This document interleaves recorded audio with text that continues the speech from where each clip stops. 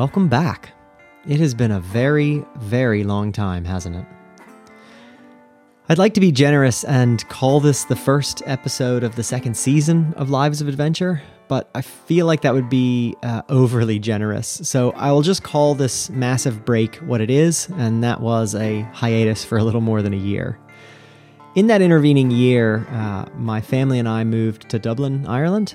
We welcomed our third kid into the world, and then we moved back to the Italian Alps. So I'm back here in my office up in the attic, speaking to you from the mountains, and we are going to have many more episodes to come. So this is the first in a long line, hopefully that second season perhaps, of really great guests. And today's guest is a good friend of mine, Dave Flanagan. Dave happens to be my brother-in-law's brother-in-law, my brother-in-law squared, as it were. And Dave has a really interesting job. Dave writes guidebooks, and he got into writing guidebooks in a very interesting way. And it's a brilliant conversation in a lot of ways, because I feel like lots of people go through the same types of things that Dave went through in kind of a career transition. But not many people have the guts to actually turn it into a job that they love and change jobs and move into something completely different and find something that they really enjoy doing. So Dave and I talk about what his job is, which is writing guidebooks. We talk about the ups and downs of writing guidebooks and what's great and what's not so great about that. And we go into a little bit more detail about how Dave got into the outdoors and the outdoor pursuits in general. So it's a really fun episode. We kind of go all over the place and we go back and forwards and talk about a lot of different things, but I hope you'll find it very interesting. Dave is a very funny guy, so that should at least keep you entertained. And again, we'll have a bunch more episodes coming soon, so keep your ears and eyes open, and we'll talk to you again soon. But for now, I will leave it at that, and I will jump straight into it with Dave Flanagan.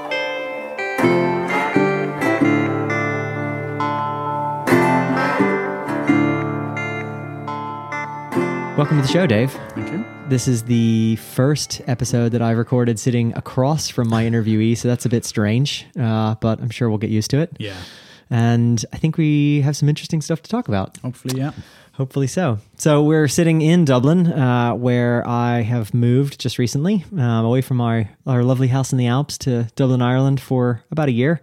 And right now it's nice and sunny and cold, good winter conditions, but I have a feeling that the Irish winter is going to actually kick in force here pretty soon, and it's just going to be wet and dark and hideous for months on end. Is that probably accurate, Dave? Yeah, well, it's kind of bluebird day today, nice bouldering weather. Maybe 10 years ago we'd be out somewhere. Yeah, exactly. Not even sticky damp, it's just dry. Yeah, for once.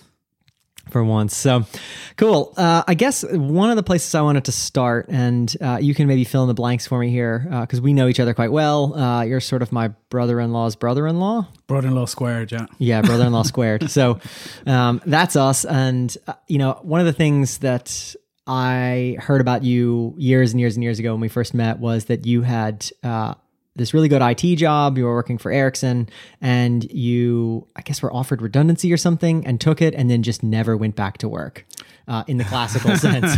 Yeah. So we can start there and see where that takes us. Yeah, well, so I left college and I did computer engineering, and then I worked for 10 years as a software engineer in Ericsson. And in winter 2009, came into work one Thursday morning, and we got an email at 9:30 saying, meeting UCD in the big O'Reilly Hall in an hour. In UCD, like yeah, the university? We were a 10-minute walk from UCD. So we got basically this last minute, everyone to this meeting. And I knew immediately something was up. So 300 of us went into the O'Reilly Hall. Everyone was sitting around, and suddenly CEO of Ericsson walks in, and everyone was like, uh-oh. And he just stood up and said, I'm sorry, guys, all your jobs are gone. And the room was just like, it was amazing actually, because the energy was just like sucked out of the room. People were crying, and because Ericsson had a lot of people who'd been there like 20 plus years, lifers, and like couples who'd met there and all that kind of thing. And to be honest, I was like doing a little fist pump. And immediately the folks in the room just changed. Immediately all the questions were about what's the redundancy, what's the package. That's all everyone wanted to know.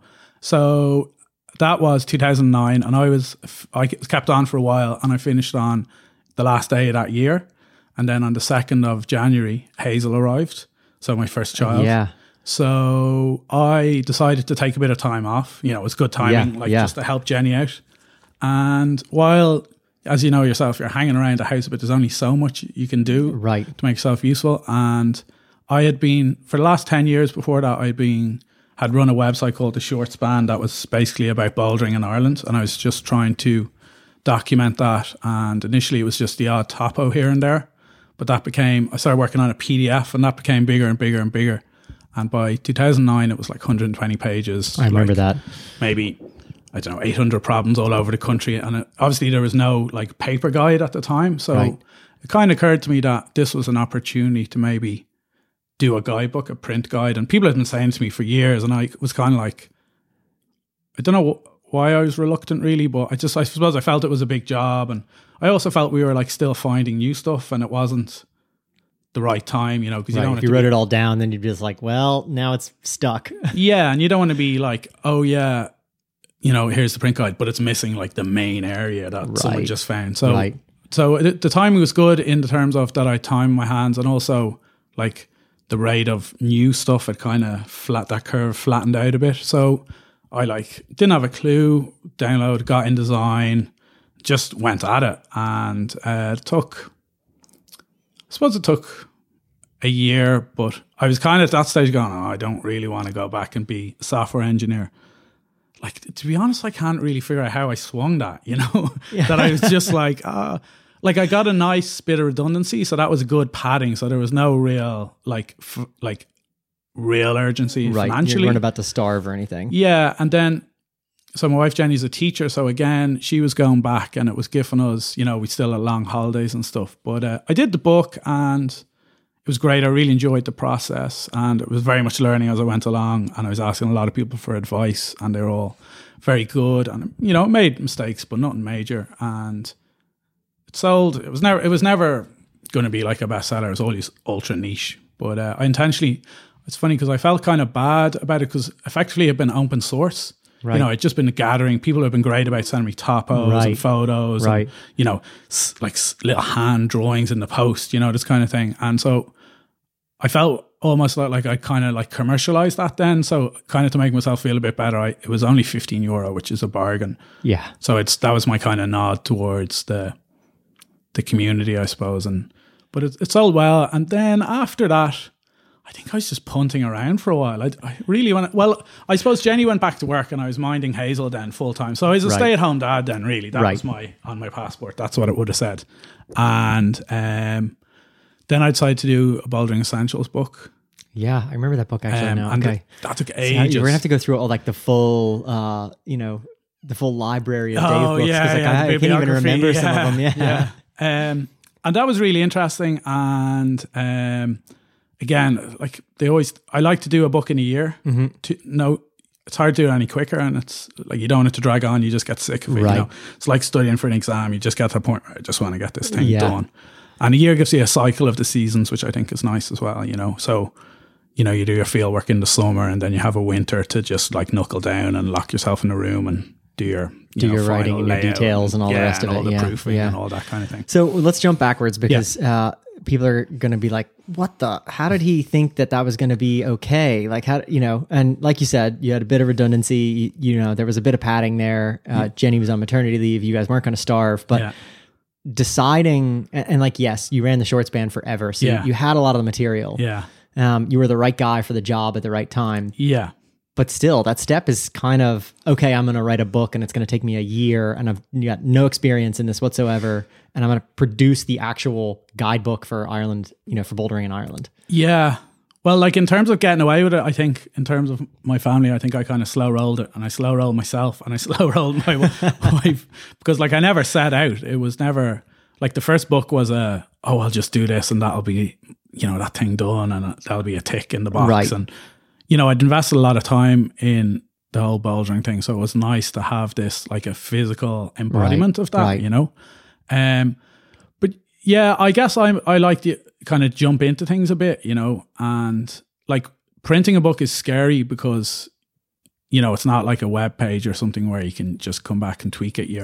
Like that moment, I distinctly remember in the kitchen of the house I lived in when the the advanced copies arrived. Right. Opening it up, like my heart was like in my mouth for sure. And it was a great moment. It was really good actually, just to flick through it. And the funny thing is you flick through it and once you haven't spelled your name wrong on the cover, right, and it looks okay, like you just put it down. You don't want to look at it again because the more you look at it, the more you'll find potentially things that, the more typos or tiny little things details, maybe, or hopefully tiny little things, but they'll annoy you. But then you put it down, and like you might pick it up 6 months later to look something up or something. Yeah, and it's just like it's someone else's book. You can look at it completely objectively. Wow. Like I was down away with my family and someone had the Wild Atlantic Way book. Right. And I sat down and read it for half an hour. And my sister was like, are you reading your own book? And I was like, yeah, it's great. It's really good. That's brilliant. Like honestly, you're just like kind of self-actualized away from it. It's just like, it's gone, you know? Yeah. And so it is interesting. But in terms of the technical things, you just figure it out. Right. Know? And doesn't like, I had no design background. I had no like marketing or distribution or any of that, and that was all just figured out by asking people, climbers who worked in that trade, to just point you in the right direction. Right. And how did you, I mean, did you know someone who knew someone in that field, or was it just you just started asking around or looking in the back of guidebooks that you had in the shelf? John Cofield from Vertebrae Graphics, Vertebrae Publishing, pointed me at a distributor and talked to loads of people like John Watson, a Scottish guy who produced a guide. I'm a terrible man for just firing someone randomly an email and just going, here, what's the story with this? You know, right.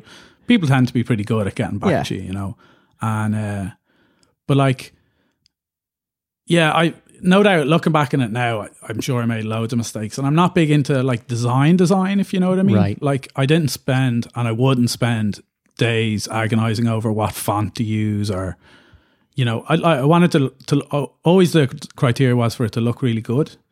And like to be like, it's a real cliche and I'm loath to say it, but I'll say it anyway. The idea was to inspire. Now you have to say it. Okay.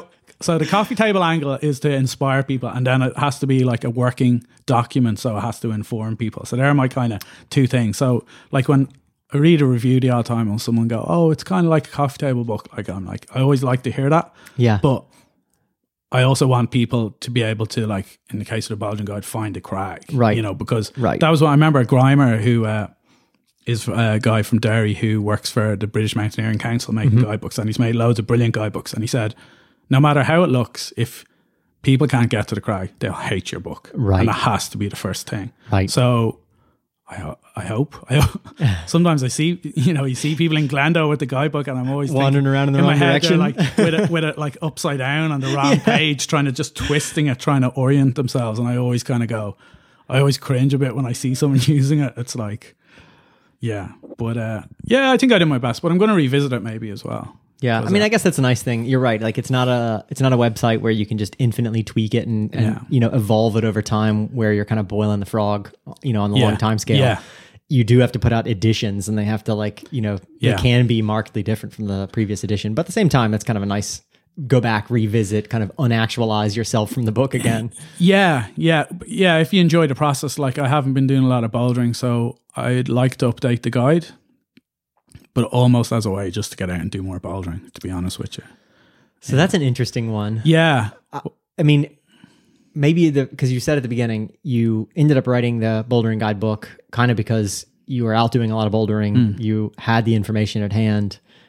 You've now written several other guidebooks, Wild Atlantic Way, a scrambling guide, the Bouldering Essentials guide is kind of very closely related to the bouldering guide. Yeah. And you're currently working on a cycling guide. Yeah. So I think what I've done, like since I suppose Bouldering Essentials, I've just kind of taken up a hobby and like wrote a book about that. Yeah. So, like the book after Bouldering Essentials was, I wrote a kind of select guide to rock climbing in Ireland. So it was kind of a best of, and that was actually there was a guy called Calvin Torrance and what's his name? The guy who climbed Everest. I can't remember his name anyway. It'll come to me. In 1984, they wrote a guide, and it was a guide to the best of. Right. Because traditionally in Ireland, the areas have been quite, not small, but each one has been served by a guide, and they don't get updated for like decades. Right, because they're small areas with a small population. And they always print too many, no one buys them, and they just sit there. So Calvin produced this guide, and it was really, really nice, black and white, old school, but really nicely done. And I felt that Ireland needed that because there was a lot of good areas that didn't fit, good crags that didn't fit in areas, or they maybe didn't justify a guide on their own. Okay. So they were never documented. And people, it's funny, even in like this digital age, people are still like, they love a book. A book really kind of validates something, you know, because anyone can throw up a web page or PDF or, you know, but something about that idea of it's in the book is, you know, there's a lot of weight people place on that. So I had been very much a boulderer. I'd done a bit of trad climbing, but I'd never been like, everyone would consider me a boulderer. So I kind of was like, right, I'm going to do a rock climbing guide. So I had to like go and buy a harness and buy, like I had a rack and stuff, but I mean, I really started from like ground up. Were there knots on this rack or all nuts? Yeah, just hexes. Yeah. But yeah, dust off my rack and kind of learn how to trad climb again. And that took about a year, and I was really lucky with the weather and partners and just all the stuff that was going on. So I had a year of full immersement in trad climbing, and that was like a reinvention as a trad climber as such. And the output of that was the Rock Climbing Ireland book. But that was so really it's just been great. kind of hobby to hobby in a sense. Dust it off, pick it back up. Yeah, but it's funny then, like, you know, like when you're doing it not as an out and out hobby, there's always that bit of pressure, you know, like you'd be going to the crag and you'd be like, oh, I really want to get this route, but I want to get this photo. And, you know, it's better than like having a real job, as I say. Right. But, you know, it does, like some days, you know, you're just like, you know. It feels like work. It does feel like work. Yeah. And like the rock climbing guidebook was great to do. And I really, like, it was great to just do a lot of trad climbing for a whole year and go out to loads of crags and do loads of routes and like scale up and find, like, immerse myself a bit in that before. Because I'd always just been, you know, doing a little bit here and there, but never really getting any kind of flow with it. And it was really nice. And then the book I was really pleased with.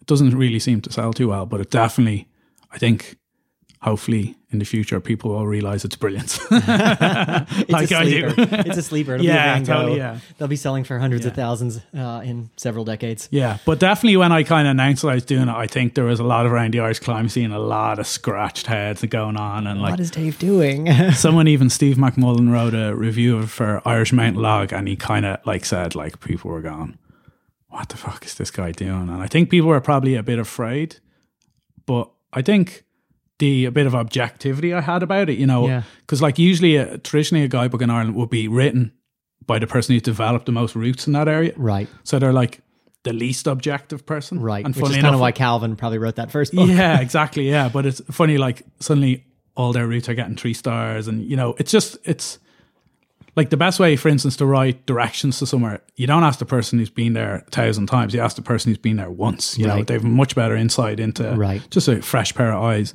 But so I had that, and that was good. And then, now wait a second. You said that people were afraid. Do you feel like people were afraid because their routes were going to get downgraded and downstarred and, like, you know, kind of relegated to the scrap heap, or was it that they were kind of just afraid and a bit skeptical of change? It was just an unknown kind of, you know. It was just like, I suppose I'd never done a like route climbing guidebook before, and, you know, but I was aware of that, and like I really, really relied on getting consensus and talking to people, and like, and I was the editor. Like, I wasn't like with the bouldering guide. I kind of had a good bit of experience. I think of all the areas in the guidebook, I'd been to like 96% of them or something. Right. You know, I'd been ever, and I had a kind of good overall view. Mm-hmm. So I think I was able to say, oh, well, this place is better than this place, or, you know, and kind of just to compare. Right. But I was coming at it fresh with the trad climb, but also I talked, like, I'd post up on my blog and I'd say, I'm thinking of including these routes in this place, and, you know, what do people think? And I got really good discussion about that. So, yeah, I don't see it. It's not my opinion, because I didn't know, I wasn't experienced enough, you know. Right. So I talked to like all these hard climbers and the people who put up the routes, and at time I kind of ignored their advice, but that was coming at an angle of the big picture, you know, like, because someone gives you advice and like they don't care about your page count, or they don't care about, you know, well, if you give X pages to this area, you have, you know, how are you going to balance it, you know. So I was just trying to be aware of like the general kind of formula and then to feed in the input that people gave me. But so I did that. That was great. And then I decided to do a book. I read a newspaper article about the Wild Atlantic Way, which was this new thing in 2014. So I don't know, probably some of your listeners won't have a clue. Won't have a clue. Yeah. Do explain. So basically, the west coast of Ireland has always been a popular tourist destination. And in 2014, Board Fáilte, which are the Irish Tourist Board, decided to, I suppose, kind of commodify it. And they came up with this name, the Wild Atlantic Way. And it's 2,500 kilometre, basically driving route along the west coast of Ireland from top to bottom. And it's been a massive success. I mean, pretty stunning coastline. So yeah, like fair enough. Like the raw material was there, but like, and all the only tangible thing is that they added loads of signposts, but they put a huge amount of money. I remember, I think I read they were going to spend 10 million in a year on marketing. Right. And I remember thinking, that could be good. So I got cracking on that book with a guy, Richard Cray from Cork, who I'd dealt with a bit when I was doing the rock climbing guidebook, and he's a great photographer and he had this great back catalogue of photos he'd lived along the west coast for ages. So we decided to work together on it, and we did that in about a year. And like, it's kind of because you're never going to make money from Irish climbing books, you know, you're never going to make a living, let's say. Right. So this book was kind of like, I suppose, to break into a place where I wouldn't have to get a real job, you know, if I could survive on that. And so it worked out pretty well. But I mean, it was we were really lucky because by the time we started, it wasn't that big a thing, and now it's huge. But the funny thing is, like, there's not really any competition for us in terms of a guidebook the way we did it. Right. Like, I remember thinking, like, once we started that, I was just going to read an article in the paper that Lonely Planet were producing there, like, next month their Lonely Planet Wild Atlantic Way book is out, and that would be blown out of the water. Yeah. But it turned out great, and that was kind of different. Like, we divided up the 2,500 kilometers in half, basically, and just went out in the summer and like did like speed tourism, as I called it. Yeah. Just like visit a beach and scribble a few notes and then go to a castle and, you know, take a few photos. And, but that was cool. And like, the interesting thing about it was, like, you know, you think, you know, a place, Ireland's a small country, you know, and you think, yeah, I've been around, you know, I know. But like, there was still so many places that have to get back to. And, you know, like 2,500 kilometers is a long ways. A lot of coastline, you know, and it's kind of like this fractal nature of it, you know, the more you zoom in, the more there is to see, like, and because that was kind of the book, we're trying to encourage people not to race around too much, you know, because like in theory you could probably drive that in, I don't know, 5 days or something, but we were kind of saying the idea with the book was to help people, because there was a lot of photos and it was like to flick through it, whatever catches your eye, and then focus in on that. But that was interesting because it was the first time I'd collaborated with someone. And like Richard and I didn't know each other that well, and mostly we were just you know, working kind of remotely together using like Messenger or whatever to be bouncing things back and forth. But he came up a few times and stayed in the house, and it was really interesting to work with someone. And it worked out very well. I think we had a few we didn't have any disagreements, but we definitely had a few discussions. He was very disappointed when, do you know what a gannet is? No. A gannet is some type of seabird. Oh, okay, yeah. No, yeah. I've heard the name before. Yeah. But would you recognize one? You say no. No. So either would I. So there was some wildlife pictures, and he was like, I saying, "Oh, you just send us on the captions for the photos." And I had a few with question marks. Like there was one of like a fox or whatever, which I got. You know. Then there was other birds, and I was like, and I know he's into that kind of thing. So, and he just couldn't believe that I didn't know what a gannet was, and it was like, oh, come on, like I don't know, but it's a big white bird. It's lovely. That's like the worst disagreement you guys had. Well, that wasn't a disagreement. That was just him. Like that was him just thinking I was a real dub. Yeah. But there is another one. Because I was the dub. If I was the dub, he was the culchie, right? Right. So a culchie is someone not from Dublin, basically. Yeah. Like what's the American equivalent? Like, not. I mean, a redneck or kind of yokel. Yeah, yokel. You know. Yeah.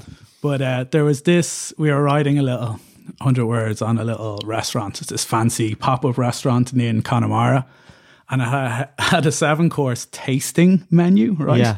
And Richard came back to me and said, "Oh, I think there's a typo there. That should be tasty menu." Which I just thought was the most culty thing that's ever been said in the history of the world. But then I don't know what again it is. So there you go. Yeah. Which is a better life skill to have. Maybe the bird recognition. Yeah, possibly. Maybe not. Yeah. Maybe I know not. what Richard would say anyway. Sorry, Richard. Yeah, there you go. So you've kind of pieced this together over, I mean, at this stage, nearly 10 years or so of writing book after book, kind of, and not really making a hurry of it, or not trying specifically to, with maybe the exception of the Wild Atlantic Way, not specifically going like, okay, I'm going to do this because it's going to make me some money, or, make me a living. Yeah. It's more just, like you said, I want to find a hobby. I want to switch into this other thing that I've been kind of lay dormant for a while, and kind of rekindle it for a while. Yeah.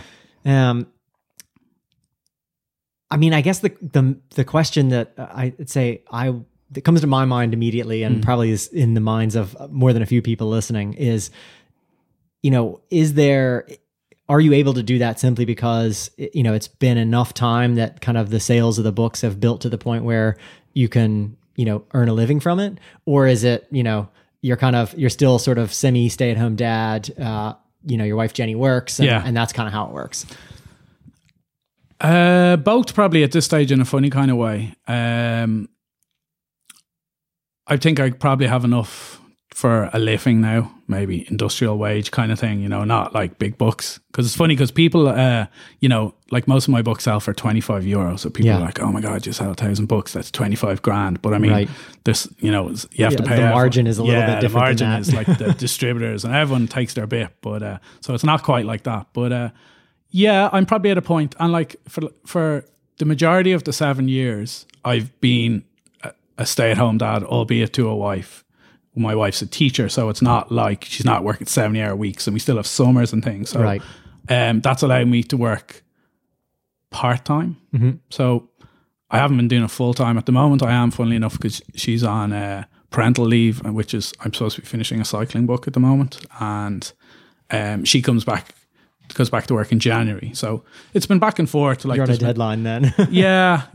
I try not to get too caught up in deadlines, because, I don't answer to anyone really. So, but then I also try not to let them slide. There comes a point when you just want to get it done, Yeah. Like an exam, you just go, I'll do the exam tomorrow just to get it out of the way. Yeah.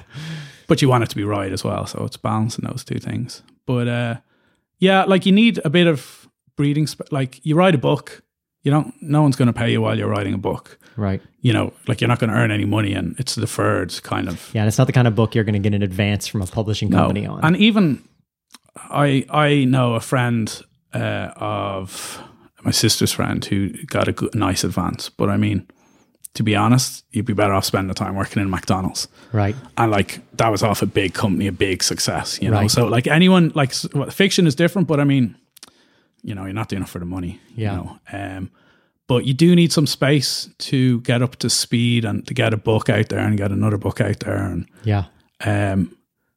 like I didn't ever want it to be I would never do, like you have to live with a book for a year. Yeah. And the subject matter. And if you're not into it, it's going to kill you. It'll almost kill you anyway, but it will kill you stone dead. You just won't finish the book. Right. Unless you're like ultra psyched on, that you're going to make a fortune or whatever, Right. So like I decided to do, I suppose I've got more target in what I'm doing. I'm trying to broaden the scope of my books, but within the framework of what I enjoy doing with outdoorsy stuff. Yeah. So I decided to do a cycling book because I'd want to do it for years, and I was trying to line up an author to write it, and I just edit it. But that fell through a few times, and last year I said, right, I'm going to do it. I'm a cyclist, I can cycle. So for the last year I've been doing cycling all around the country. I've done like 100 plus routes, and it's like 7 more to go. And so I just got a bike. Kona very kindly gave me a wonderful bike, and I've been just going around cycling, and not quite like full like or any of that but and it's been great because I've seen, like, by the time the book is finished, I've done everything, not everything, but like the vast majority of the good cycles around the whole of Ireland. And I'm going to put that bike in shed and never use it again. Never look at it again. Yeah. Because, again, it's like you have to enjoy the process. And like I was saying earlier, when you're going out and you're like, oh, I want to get this photo here, and you're, and you're just thinking about the end result from the start. It's never, you have to be in the moment a bit. And like some days that was good and some days were bad, but like I think this has showed me a bit about my boundary of how hard it is to do something you're not like. I like cycling. I don't love cycling. Right. So that can be tough. So I think that was a lesson learned. But and now it's just, you get to the point where you just want to get it over the line, because the worst case thing is that if you don't produce a book at the end, you've just used up all of this time and energy. A year, it's not an option, right. So that's why you have to be sure when you set off on that leap. Things. Yeah, totally. Yeah. Mental. So let's change gears completely for just a moment. Maybe we'll come back to the guidebooks and all the rest. But one of the things that when I first, so this is all going to take a little while for the listeners to kind of catch up on, but so our brother-in-law in common, obviously my wife's brother. So my wife and Dave's families, or my wife's family and Dave's family have gone way back in scouting. That's kind of how they know each other. They live in a similar area in Dublin, but it's not like they all went to school together. And scouting in Ireland has always struck me as something completely different than anywhere else in the world. I was in Boy Scouts for years in America. I've spent a lot of time with Canadian Scouts. Now that we lived in Italy for a bunch, I've gotten the perspective of what Italian Scouts look like. And to my mind, the Irish Scouts are probably the ones that do it properly, in the sense that it's low tech. It's a bunch of lads in tracksuits and bad backpacks and, horrible like muck covered boots, plodding around in the bog and going to these camps in the pouring rain and building huge fires and, just playing around in the woods basically. And it's co-ed, which is pretty different from a lot of places in the world. I guess the Italian Scouts are co-ed. The American Scouts are not, for sure. Yeah. Boy Scouts, Girl Scouts, there's no in between. And God help you if you don't fit either of those two molds. Yeah. So I guess just, and then, over time you became more of a scout leader and kind of ran that scouting group that you guys grew up in. Like, I guess, how did you get into that? Where did that come from? What is, in your mind, what's the point of scouting? And like, it's okay if the answer is, it was actually just a pain in the ass. I was thrown into it as a kid and dealt with it. Well, it all started, there's a guy called Leo, who I think Jeff has met, who was a scout leader, and he lived at the top of my road where I grew up as a child. And a lot of the kids on the road were in Cubs. So I went along to Cubs and just went from there. I was into the outdoors, and like my dad would have brought me camping and that kind of thing. And I guess I always was super keen on the outdoors, and then got through scouts, and I wasn't mad into like the scouty aspects. I don't think many kids really are, like the badges and uniforms. You'd be surprised. The Americans really love that stuff. Yeah. I always think it's the leader of the Wiener Patrol, that kind of thing. Yeah. So yeah, and our group was not like one of these pseudo military kind of like the blue shirt Catholic wing of, we were fairly just, like Jeff saying, just go out and do it, not too much marching and flags and all that kind of pomp. But so I got really into it, and a lot of I made friends with people who are still my friends now. So there was kind of a very tight group, and then I stayed on as a leader, and actually I'm still kind of a leader now. Are you still leading it? Yeah, so I'm the group leader, which is like, I always say, it's like the chairman. I don't really do much. Right. But you show up every quarter or something and do a meeting. Yeah, I like do the investors, shake the hands at the investor every year, and then like disappear into the night. But and the irony is I'm actually trying to kind of quit that. It's like, I always say scouts, being a scout leader is like Hotel California. You can check out, but you can never leave. It's very hard to actually make a clean break from it. And my daughter Hazel is about to start Cubs next year. So oh no, you're stuck. I think I'm probably left it too late now, but I don't know. It could go either way, because I don't know. She's not going to want me around forever, But yeah, it's interesting. Like over the years, like I've put a lot of energy into it, a huge amount. And I've got a massive amount out of it, and I guess that's why I feel that I could keep putting energy back into it. And I feel a lot of I don't feel any loyalty to the organization, but it's just the very specific individuals that were involved when I was involved, you know, and things have changed in Scouts a lot. It's a lot more bureaucratic now, and the kids seem a lot more distracted. It's very hard to get them to focus. But the crucial thing about Scouts, I suppose, is it's non-competitive. Right. And like nearly everything else kids do, it's, you know, it's some kind of competitive way. And like once they get to teenagers, you know, it's like you're cut, you're not on the team and you're sitting on the bench. Right. And Scouts very inclusive, and we tend to get some of the more quirkier carriers. It's like we say, you know, you hear people say climbing is for people who can't kick or throw a ball, you know, it's like those people who aren't like conventionally sporty, you know. Right. And like Scouts attracts that as well. But I mean, also it offers a very fashionable product that's, you know, that's huge right now, which is the outdoors. Right. You know, like if a teenager, or say a young teenager, wants to learn map and compass, or to learn to go wild camping, or, you know, to walk in hills, or even do a bit of climbing, it's not very easy to get into that. Like maybe when you go to college, you can join a society, or that's the usual way. So, you know, no one else offers that. Like there's no rival group to Scouting, you know, it has this stranglehold. And I think that's part of one of the things I don't like about it. It's like this big traditional, like slow moving bureaucratic kind of thing. And our group is very much like in isolation. We just do our own thing. And, you know, like we get all these edicts from above about, oh, we've changed uniform, you must do that, you must do this. And it's like, we're like, yeah, you know, we just kind of just scrape by in that sense. So we've always had that kind of individualistic streak, I guess. Right. I mean, in a certain sense, I feel like that's what, and maybe that's why I think Scouting in Ireland is so different, is maybe just the group you guys came up in has always been a little bit rogue. Yeah. But like that in my mind is the good bit about it. It's like the one place where, like you said, it's not competitive in the traditional sense. Yeah. It's let's go out, let's push all of ourselves to do something that's new, that's maybe scary. Let's not be afraid of the outdoors. Let's get used to being wet and cold. Yeah. Or hot and dry if you live in another country. Yeah. Not so much a problem. Yeah. Not so much here, but you know, it is one of those things that, you know, it almost in a sense forces some discomfort on these on kids, which I think is a good thing. So I don't know. But even just life skills, like when it works, it really works. Like I remember, you know, we used to get the kids to do the shopping, and like I remember one camp I took over as scout leader because, you know, we always have leadership shortages, you know. So my job is I have to step in if there's a shortage. So we went on the first camp and I was like, okay lads, Friday night, light the fire and you can cook your, heat up your hot chocolate or whatever it was. And they were just they'd never lit a fire before in their life. And I kind of gave them some guidance, but ultimately I left it up to them. And lo and behold, they didn't get any hot chocolate. So I woke up in the morning and I was like, okay lads, have another go, light the fire. And then eventually after about 5 hours, like 1 o'clock in the afternoon, they're like, okay, we've had our breakfast. And I was like, and they were saying, what should we do now? And I was like, well, you probably should get started on your dinner. Yeah, you know? yeah, at this stage.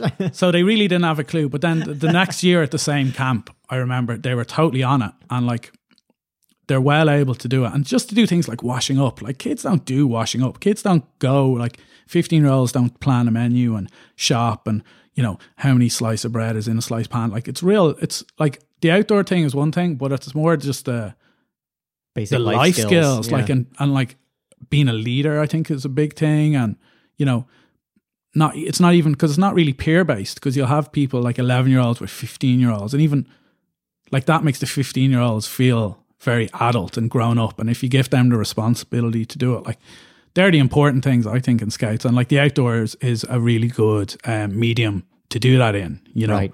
And it can give people a lifelong enjoyment of the outdoors, which they won't really get elsewhere unless their parent happens to be a climber or a walker or a paddler or whatever. So yeah, it is great in theory.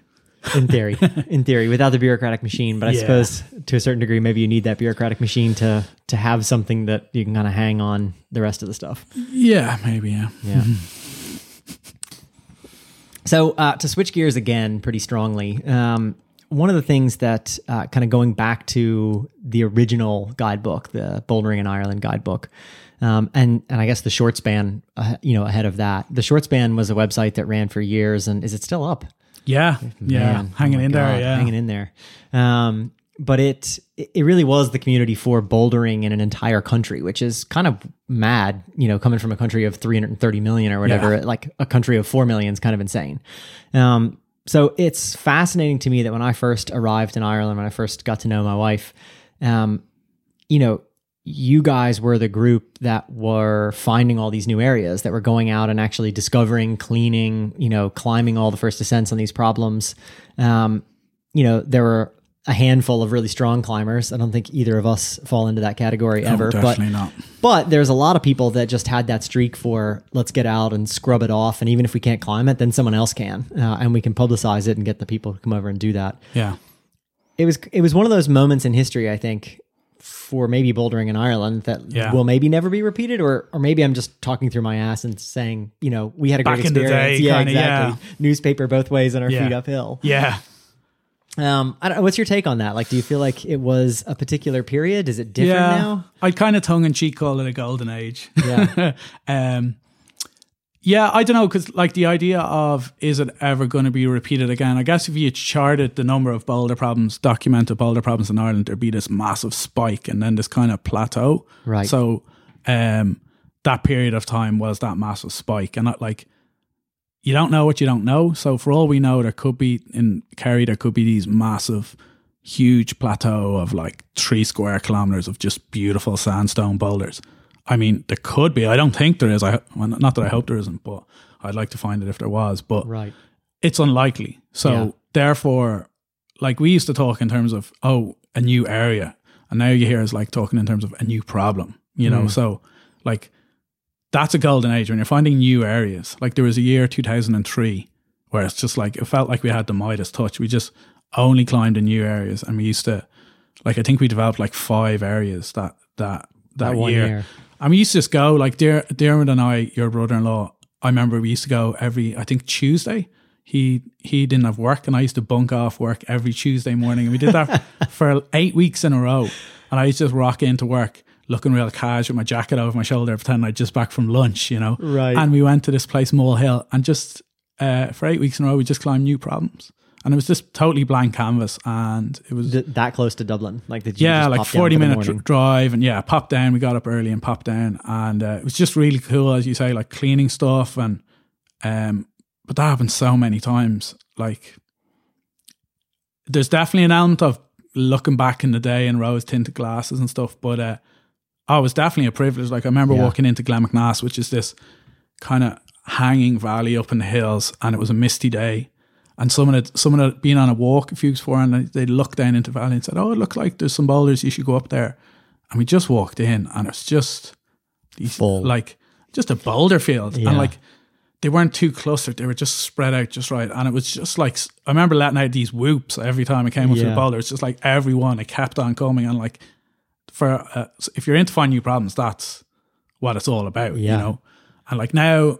Like definitely in my head, I have a massive list of problems to check out and clean and try, but I don't have any areas, So because I said the golden age of alpinism was when they were doing like the first ascents of the Matterhorn, and like it wasn't like the hardest route, it was just get to the top, find the areas, So and the golden age of Yosemite is the same thing, Half Dome went down, El Cap went down for the first lines time. of least resistance up the big faces and that kind of thing. So like it's great, and like there's definitely much more to do, because like Ireland, the reality is Ireland's a small country, but it's also the least densely populated country in Europe, and it's all the population's clustered around Dublin.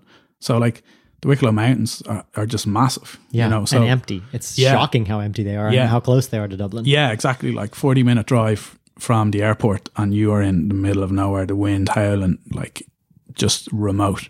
And so I guess that was what got us into it, and just roaming around the hills and really like you say, cleaning problems and just. I remember being absolutely flabbergasted when I came to Ireland for the first time, for an extended period of time. So I was here about a year or so, and it was.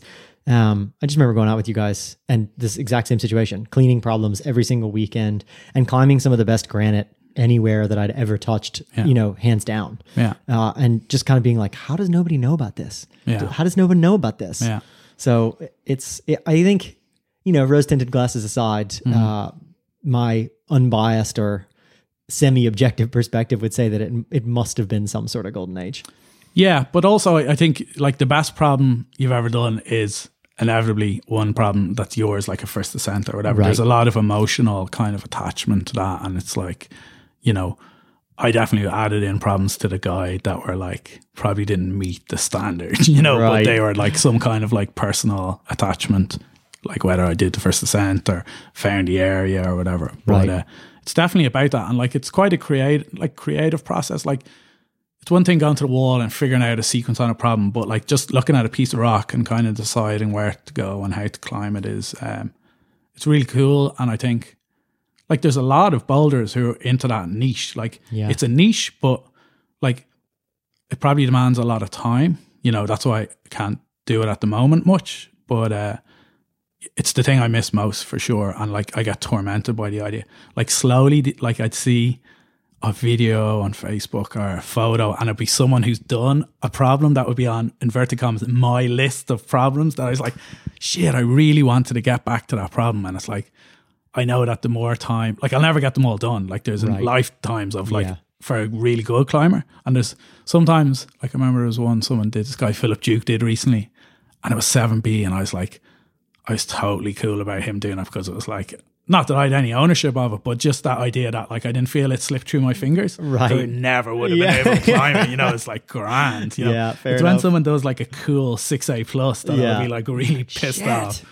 But it's going to happen, you know, because like there's too many, you know. I always joke that I must write down a list in case I get knocked down by a car. Yeah. So everybody knows where to go. Yeah, exactly. You can share them out at the funeral or whatever. Right. Yeah. Divvy them up, you know. It's a lottery. Yeah. Please do write that list down, actually. I would love to have a few of those. It is one of those, you know, bouldering is a niche sport, but at the same time, there is something creative and there's something kind of magical about it in the sense that it is actually probably more social than it is. I mean, it's physically extremely strenuous. Like, you know, it's probably the cause of most climbing injuries, you know, minor injuries that don't end up in, you know, people dying. But it is kind of more of a social thing, isn't it? Like you can either do it socially as a group or you can go out and do it, you know, on your own, but it becomes kind of more of a meditation almost in that sense. Like I've done a lot of like in the latter half of my climbing career, inverted commas, I've been out on my own, just like spacing out, you know, just wandering around. But back in the day when we had a lot more free time, you know, we used to go around and we used to go great trips away down the country, you know, camping at the boulders. Because the thing about bouldering in Ireland is all the climbing is in the nicest parts of the country. Yeah. Like bouldering will take you to some really great places, you know, that are just that bit off the beaten track, but still really nice. And like, that's about as much it as anything. If we were talking about grotty little overhanging walls in some urban park or something, you know, like say like Dalkey Quarry or somewhere, like it'd be a different relationship. You're going to get hate mail for that one. Yeah, I know. People. But you know, like it was as much that, like you say, going out and having a crack and like just camping and, you know, because you can only boulder so many hours in the day. So it's a lot of like, I don't know what you're doing the rest of the time, but just to spend time up in the hills with some of your pals and like have a fire and have a few beers and, you know, climb some rocks. It was great. Look, definitely in my point of view, I think all of our group looks back in that time, you know, we were young, we were free, you know, how could it not be the golden age, you know? Right. No kids. And like, I wonder if we're going to come around to that cycle where the kids all get old enough that we can start like back into that and it's going to feel free again. It'll be like the platinum age, you know, it'll be like the golden oldies going out like back in the day, creaky guys. Oh God. Well, we can hope. Kids will be like kicking our asses. Yeah, that'll be true. But that won't be so bad. Yeah, no, we can do all the hard problems that are on the list. Can carry the pads. Yeah, carry the pads. Exactly. Oh, my back, it's so sore. Anything else you want to specifically mention? When's the cycling book come out? Early spring. Yeah. No, I'm going to get it done. It'll be out soon. And then, after that, I think I've one more book in me. Is that it? What are you going to do after that? I never like to look too far ahead because, you know, you just can't. But I have an idea for another book, but then after that, I think like I've tapped it out. I don't know. Caving in Ireland. I don't know. That sounds terrifying. No, I wouldn't do that. But Yeah, who knows? Maybe I'll. Oh, I want to write a Cold War thriller. A Cold War thriller. Yeah, So like total John le Carre genre kind of. change. Yeah, totally. Yeah. Okay. Yeah, so that's what I'm going to do. So yeah, That stay sounds tuned. fun. Yeah, it'll be that good, sounds yeah. super fun. Sounds like torture. I'll write the screenplay. Then we can retire. In Yeah, like, no, you get all a the couple money of then, years. no dice. Oh yeah, fair enough.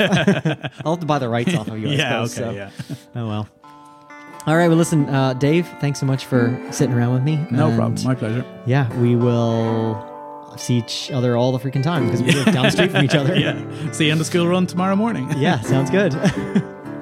See you, Dave. See ya. Thanks.